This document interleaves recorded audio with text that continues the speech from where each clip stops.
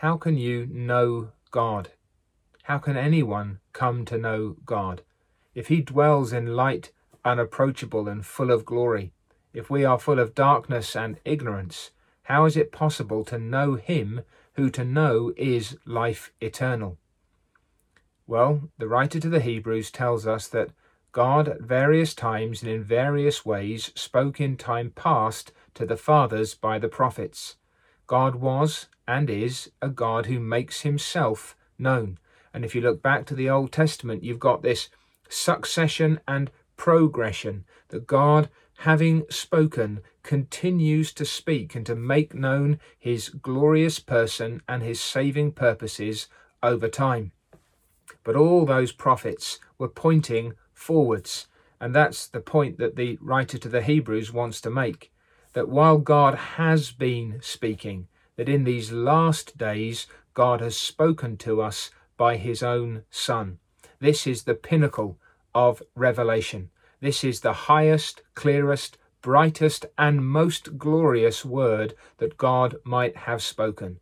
He himself has come to us in the person of his Son. The God-man is among us to make God known to us and to bring us to God. And so the writer to the Hebrews uses these wonderful phrases that the Lord Jesus Christ, the incarnate Son of God, is the brightness of God's glory and the express image of his person. He is the one in whom and from whom the glory of God shines forth in all its excellence. If you want to see the majesty of God, you must look at the Lord Jesus Christ.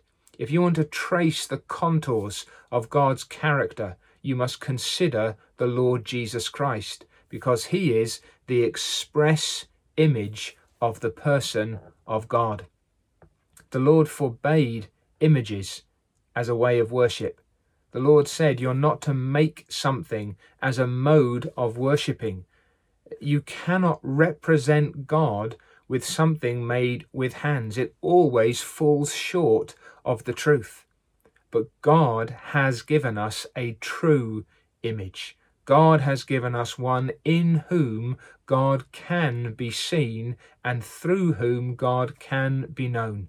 And that one, and there is only one, is our Lord and Saviour, Jesus Christ.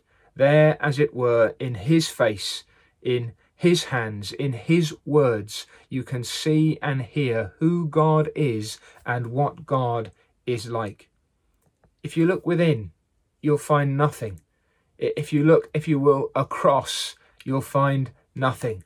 But if you look up and out to God as he's made himself known in Jesus Christ, there you have the glory of God, the knowledge of the glory of God shining in the face of our Lord Jesus Christ. That's one of the reasons why we don't look for, look at, or listen to anybody but the Lord Jesus. He is the final revelation of God. We have no need of any other prophet to reveal God to us, no need of any other priest to bring us to God, no need of any other king to rule over us on behalf of the Lord Jesus Christ. He is our king. He is our priest. He is our prophet. And when we come to him and when we consider him, there the glory and the goodness and the grace of our saving God shines forth. And so we should consider him. We should dwell upon him. We should come to God through him and by him. We should delight in him by whom God makes himself known. Eternal life comes in knowing God, and God can be known only through his Son, Jesus Christ. He is the way, the truth, and the life. No one comes to God except by him. No one knows God without him. No one can lay hold of God apart from him. And this then is our glorious privilege, that the one of whom the prophets spoke has now come, and in him God is making himself known for salvation and for the glory of his eternal name.